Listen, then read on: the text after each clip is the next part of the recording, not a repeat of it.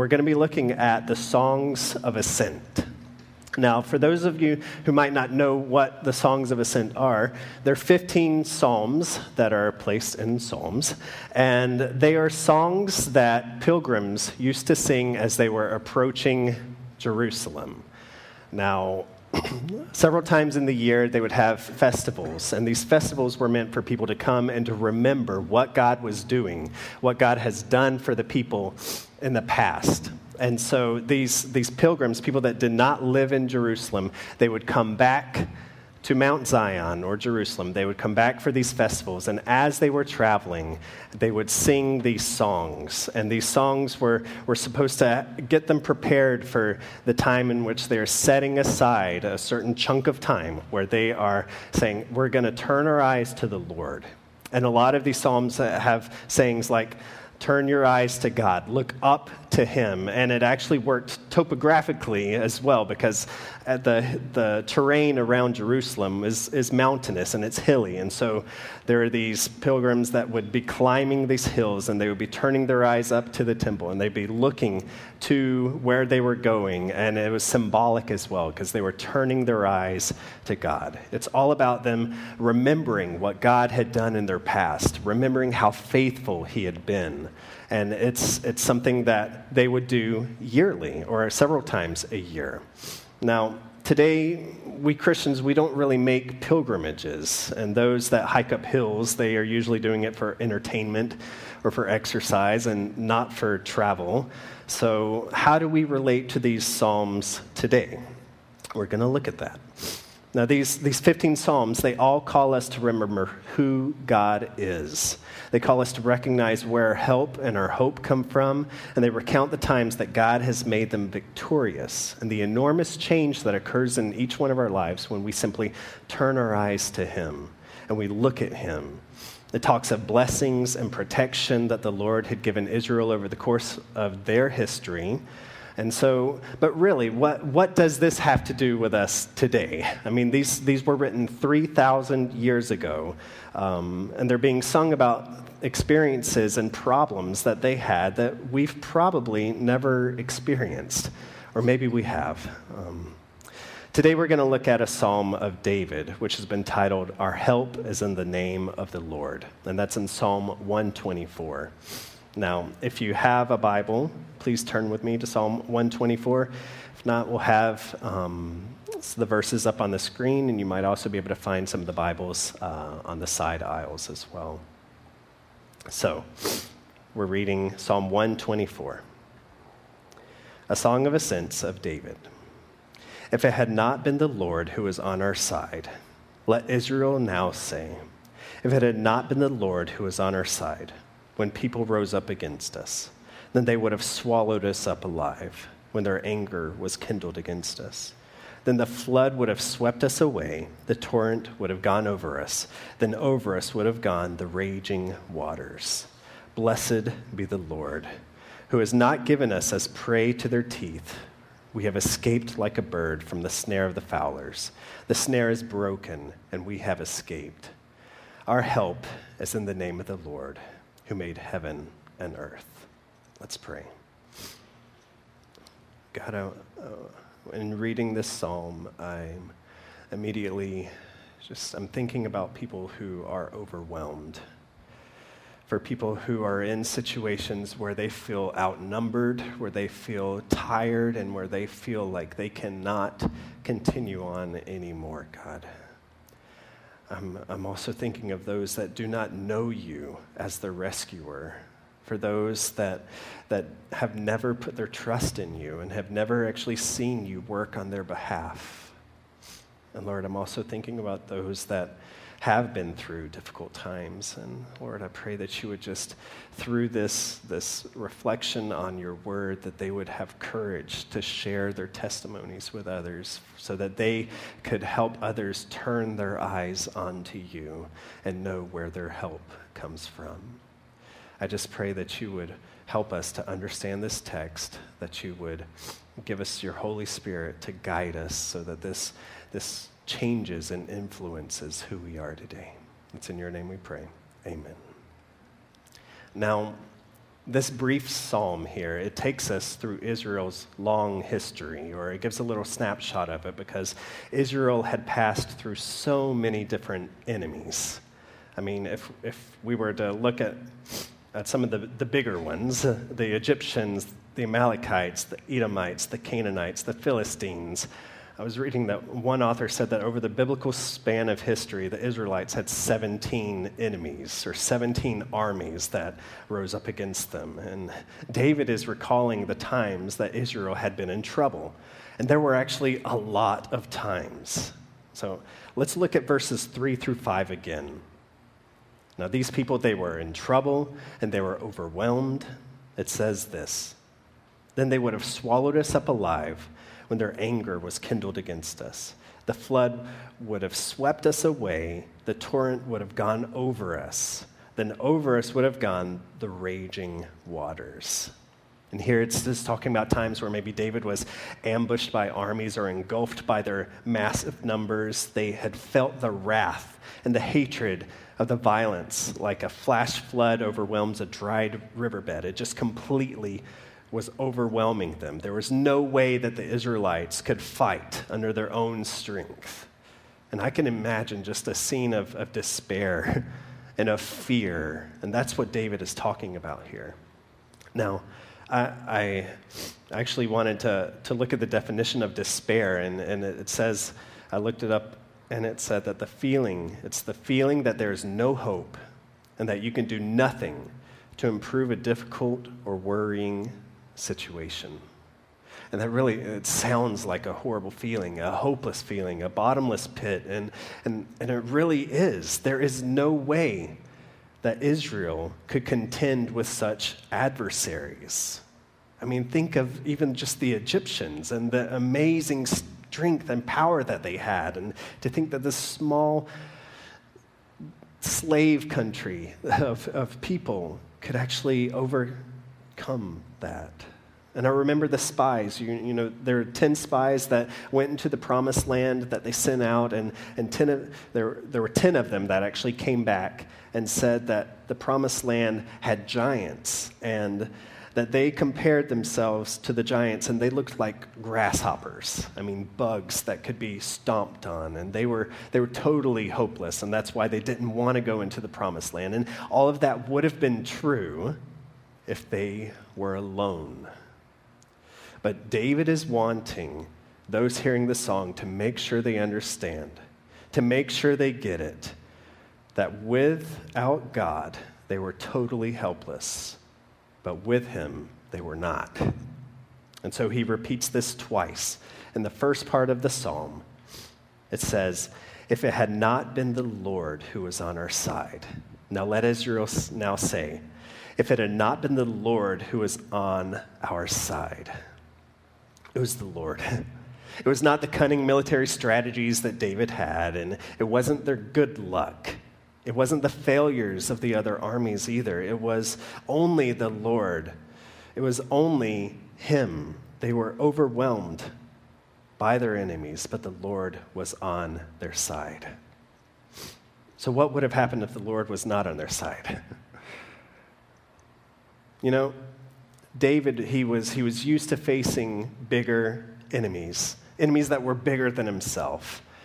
If you could recall the story of David, he had been against a lion, a bear, a giant warrior, a deranged king, his own son that incited a rebellion against him. And you know what we find with the life of David? That identifying yourself as overwhelmed against your enemy is not a sign of weakness, if you know that you're not alone.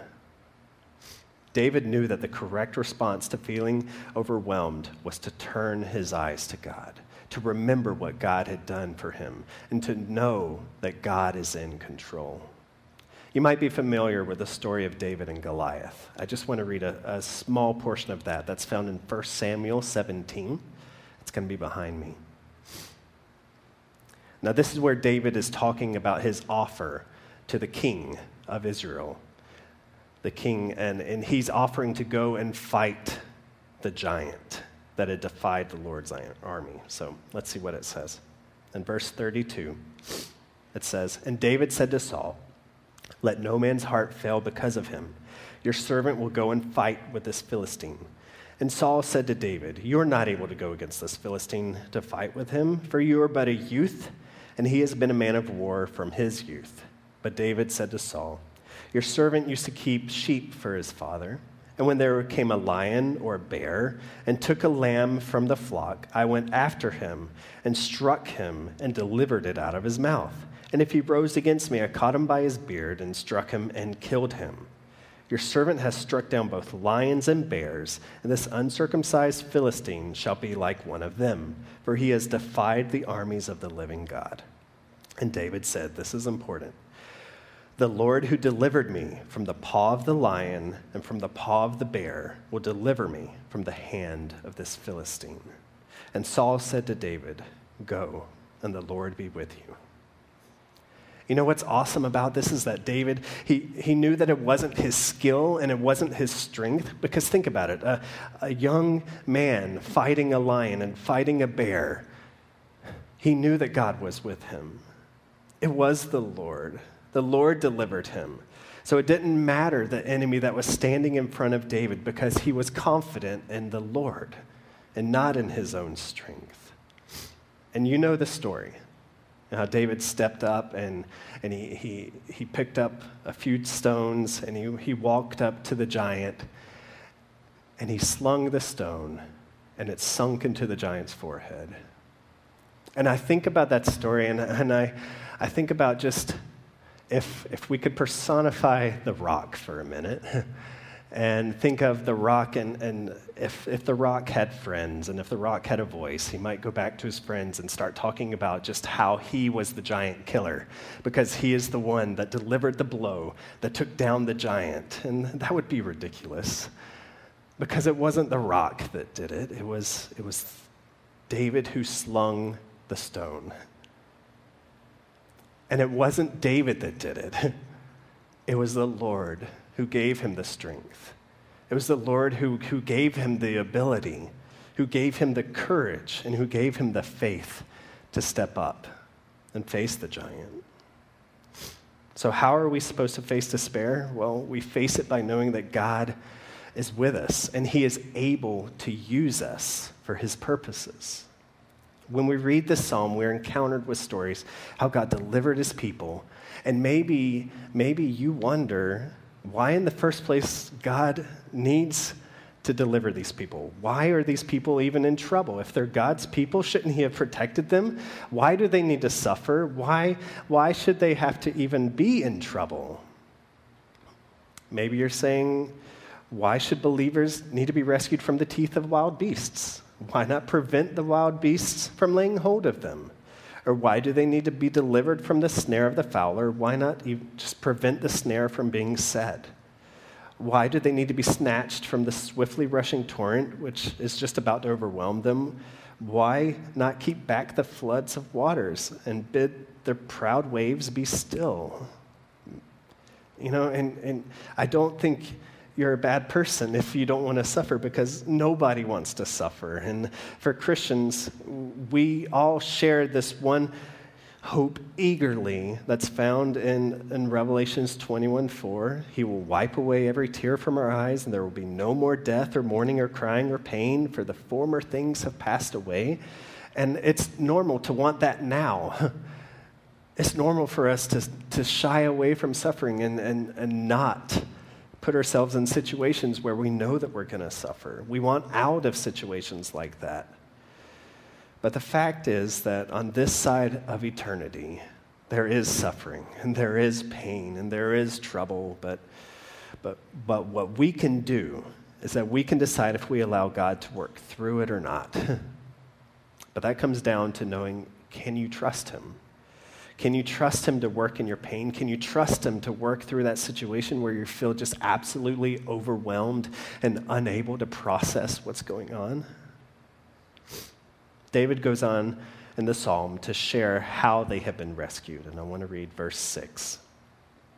It says this: "Blessed be the Lord who has not given us as prey to their teeth, We have escaped like a bird from the snare of the fowlers. The snare is broken, and we have escaped.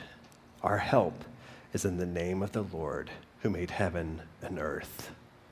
This is such an incredible testimony of protection, of deliverance, and of help and hope. And the fact is that God really has kept us from harm. We have escaped like a bird from the hunter's trap. The trap is broken and we are free. And that verse from David meant a lot to him because he could see how God had rescued him personally from so many snares, from so many situations where he needed desperately a rescuer. But how much more applicable is that for us today on this side of the cross? To know that Jesus has given his life for us. He has taken our penalty and he has given us freedom. Regardless of the sorrows that we have in this life, if you have come to know and to trust Jesus as Lord and Savior, we all have a hope, an eternal hope that does not get stripped away. It does not get taken from us like possessions or positions or people we love.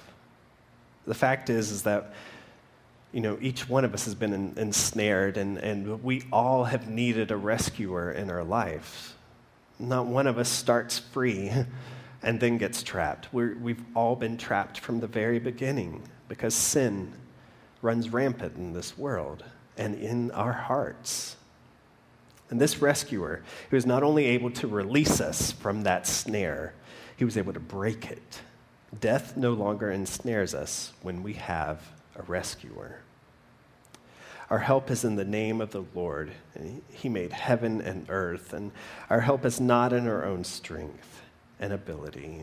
And really that should give you a sense of freedom, because if you believe that God is who he says he is, if you believe that God is the creator of the universe, the maker of heaven and earth, when we walk outside and we see just the amazing intricacies of nature and we see the stars that are uncountable at night, and we see the power of the ocean whenever a storm rolls in, and we've traveled to other places and seen mountains and just these amazing landscapes, I hope that calls you to recognize the power of God. I hope that calls you to increase your faith just in how powerful he is. Trusting that he is able to handle whatever situation you're in, and that you cling to him in times of need, and that you just turn your eyes to him. And still, I know that there are people here that you're probably wondering, how are we so sure that God is for us? Maybe he's been there for you, but I feel let down. I haven't experienced God in that way. I've been disappointed. I felt like my prayers were not answered. And you know what? Psalm 124 does not argue for God's help. It doesn't explain God's help. It just simply testifies of God's work. It sings of a confidence that our help is in the name of the Lord, because the writers and the singers had known what it was like to be overwhelmed, and they had seen their God come through. They knew that they were unable to face their enemies alone, yet they still prevailed because God was on their side. And we can share in that same song, church. When we are overwhelmed with despair, we need to turn our eyes to the Lord. We turn our eyes to the Lord because he is in control. But do we really believe that? It is quite easy to let our circumstances overcome us and to let fear flood into your life and have that despair kind of creep in as well. And just this last Sunday night, I had to remind myself of all the times that God has shown that he was in control. All the times that he responded to our prayers and protected us. And, we had a little scare last Sunday night with my son. He went to bed happy, and he woke up at 12 o'clock with just this horrible cough. And if any parent knows what croup is, it's never something that you want to hear. It's when your airway actually contracts, and it's very difficult for air to pass. And so as my son was just coughing and unable to really breathe correctly, we didn't know what to do. I mean, it is not the first time it's happened, but we tried, the home remedies of getting him into the bathroom and turning on the shower and trying to get moisture into his lungs, but it wasn't helping. We were scared. We phoned 911, and they came quite fast, and they looked at him and they heard him and they said, no, we really need to get him to the hospital. So he got in the ambulance with my wife, and it was past midnight by now, and so I woke up my daughter, who was asleep, and told her we needed to go because her brother wasn't feeling too well. So as I get in the car, I'm trying to not get too upset. I'm trying to control, my own emotions. But honestly, I was scared. And for any parent who has their child, gasping for air, it is a scary situation. But as I was driving, and as we were following the ambulance, and I was watching the flashing lights, and I had these weird, memories come back to me. And there were just all these what would seem to be bad memories, but there were times that my daughter had similarly had to be hospitalized for bronchitis that had developed into something a little worse, and having IVs put in her and spending the night in the hospital. And I thought of also the times in which, before even that, when my wife, when she was pregnant, she had to be on bed rest, and God preserved the life of my daughter. And I thought of times, where as missionaries in Peru, we didn't know exactly how much we were going to have. We were out of food and we were out of money. And just this person came and gave us baskets of fruit one day when we had nothing. And as I was sitting there in the car and I was just praying, God, I remember how you've been there in the past for my kids, and I remember how you've been in there in the past for us. And I know you've been so faithful to us.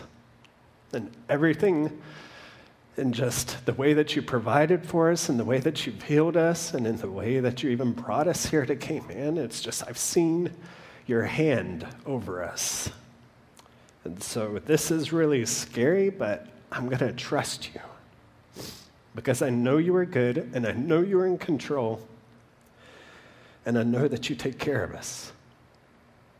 And I realized in that moment that it was crazy that all those moments that I had been so fearful and that I felt that I had known what despair was, and I had known what fear really was, that those were moments that were giving me strength. They were giving me courage, and they were giving me hope. And it made me realize that our current troubles can actually be the fuel for the faith that we need in the future. That when we pass through difficult times, and whenever we wonder, God, what are you doing? I really wish you'd show up. I really wish I wasn't in this situation. That was actually giving me strength for today. And that's what I needed. And I'm well aware that there are people here that have faced far more just incredible pain and saying goodbye to loved ones. That those experiences might have asked you, left you asking, God, what is this all about? Why have you allowed this to happen? And I do not discount your pain or ask you to pretend that it didn't happen. But all I can do is share my testimony. my testimony of God's faithfulness and his goodness, and realized that I would have no personal evidence of this if my life would have been devoid of suffering. And my encouragement to others is fueled by a faith in a God that rescues because he rescued me. And God's help is not a private experience. God's help is a testimony of his great strength and of his great love, and it's not to be kept private. And I know that it can be embarrassing sometimes to share what God has done in your life because you realize just how weak you are and how strong he is. And there are indeed conversations and moments in your life in which those only stay between you and your Creator. But the story of how God rescued you, of how he has been so good to you, it cannot be kept silent. And a song should be sung because it turns your eyes to God. And it turns others' eyes to him as well. It's a reason to sing. And David is singing not because God has led him to live an easy life, because he has faced the horrors of life, been through the moments where he felt the floodwaters rising and he feared the fangs of his enemies, yet God prevailed and he delivered him, and that is a reason to sing. Psalm 124 is a magnification of just a really ugly time in which David can now see beauty. Faith develops out of the most difficult of times, not the easiest. And so we should pray for each other. And we pray with faith, knowing that we serve a God that cannot be contained and a God who is powerful, and he made the heavens and the earth, and he loves us, and he wants us to know him personally. I hope that you can see the love that he has for you. The love that he had in just sending his one and only Son for you, so that you could be free, so that you could have a rescuer, breaking the snare of sin that was on your life. And that cost Jesus greatly. And he was the only one that was able to do it.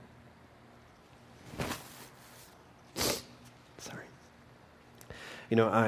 In closing, I'm reminded by an event that happened in Mark chapters 4 and 5. And when you have time, I would ask that you would read that. I'm just going to sort of paraphrase and tell you the story of it, because I think that there's many parallel lessons found in Mark 4 and 5 that also are talked about in Psalm 124. So Jesus is teaching by a lake, and people are gathered there listening to Jesus' parables, and the sun is about to set, and Jesus says to his disciples, let's cross over to the other side of the lake. So they get in the boat, and they set out, and Jesus, it's nighttime, so he's sleeping on a cushion in the back of the boat. And as Jesus is sleeping, and as it's during the night, this furious storm just rises up, and the waves are going, and the wind is going, and the waves are coming over the boat, and it feels like it's swamping the boat. And the disciples, in despair and fear, they run to Jesus saying, "Don't you care if we drown?" And Jesus gets up and he looks at the storm and he says, "Quiet, be still." And the storm listened. And he said to his disciples, "Why are you so afraid? Do you still have no faith?"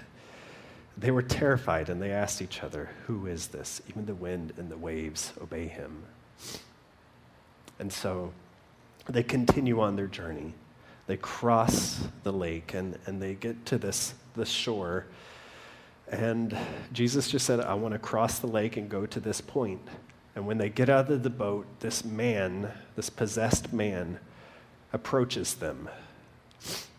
And this is a man that lived among the tombs. He lived in a cemetery, basically, and he was possessed with a legion of demons, and he was uncontrollable. They said that they tried to shackle him and they tried to bind him, but he always broke loose because the demons inside of him were so strong, and the man had a miserable life. He tried cutting himself, and the Bible actually says that he would cry out day and night. And Jesus approaches the man approaches Jesus, and Jesus frees the man. Okay, he calls out all the demons, and it's kind of odd, but the demons go into this herd of pigs, and the pigs run into the lake and they drown. And there are about 2,000 pigs, and that's an odd detail, but it shows just how many demons were probably in this poor man. And people came from the town to see what all the commotion was, and they are met with Jesus and his disciples and this man that used to be the town, mockery, the town, just crazy man that nobody was able to go near and feared. And they saw that he was sitting there, and he was fully dressed, and he was talking, and he was communicating with Jesus. And the people, what they did was they were just freaked out, and they said, "Jesus, I don't know who you are, but I want you to leave." And the man that Jesus freed, he clung to Jesus and he said, "Please take me with you." But Jesus looks at him, and this is very interesting. He says, "Go home to your people and tell them how much the Lord has done for you and how he has had mercy on you." So the man went away and began to tell in the Decapolis how much Jesus had done for him, and all the people were amazed. You know what? Jesus was with the disciples in the storm. They didn't need to fear. And Jesus was willing to cross the stormy lake, to reach the other side, to free a man that was desperate and in need. And then he got back in the boat and he went to another location. God sees you. He knows what your troubles are. He's able to free you. And I know that because he freed me. We're just like, I feel like that man who was possessed and just living in an untamable life. And now being freed, I just want to tell people what Jesus has done. And each one of us can do that. That's what the Psalms of Ascent are. It's telling people about who God is. It's telling them just how wonderful he is and what he has done in the past and how powerful he is. And how we can just turn our eyes to him and run to him to be free, real freedom. And to not be afraid to share what God has done for you. Now, I'm going to go ahead and ask the band that they can take the stage. But as we are singing these songs, I just want you to examine your life, to see, one, has God actually freed you of something? If he hasn't, he's offering it to you today. If he has freed you of something, are you telling other people about him? Because the testimony that he's put in your life is powerful. It doesn't matter what he's freed you from, you're free. And other people need to know that. We each have a duty to share what God has done for us. And I want to encourage you. I know it's not fun. I'm up here a snotty mess telling you about my experiences, but it helps others because they might wonder, how is this actually, is God real? Does he really answer prayers? And I can't explain why he chooses to answer some and doesn't answer others. But all I can do is just give a testimony of how he has been so faithful in my life and pray that you can also experience a God like that. I want you guys to feel free to pray during this time as we're singing. And, we have our prayer partners over here to the side. And then even after the service, if after the songs you want more prayer or you want to pray with somebody, I'll be down here. Pastor Brett will be here too. And I believe Jan and Jay are actually going to come down here as well because we want to pray with you. And even if that's celebrating a way that God has freed you and you want to tell somebody, we can be the first ones. Or if you want to pray that God would actually rescue you from the situation. We'd love to do that with you too. But let's pray right now, and then we'll continue in worship. God, we thank you that you are our helper, and that we don't trust in a weak God. We don't trust in a God who is not able, but we trust in the Lord who made heaven and earth, the God who rescued Israel so many times, and the God that has rescued me as well. Lord, I pray that you would just speak through this passage to each person that is here today, so that they can reflect and see just how good you are, how you did make us like a free bird. When we escaped like a bird from the hunter's trap, the trap is broken and we are free. I pray for those people that are struggling right now with addictions, that are struggling right now with just destructive habits. Lord, you are strong enough to break those traps. What you did on the cross was fully sufficient to set us free.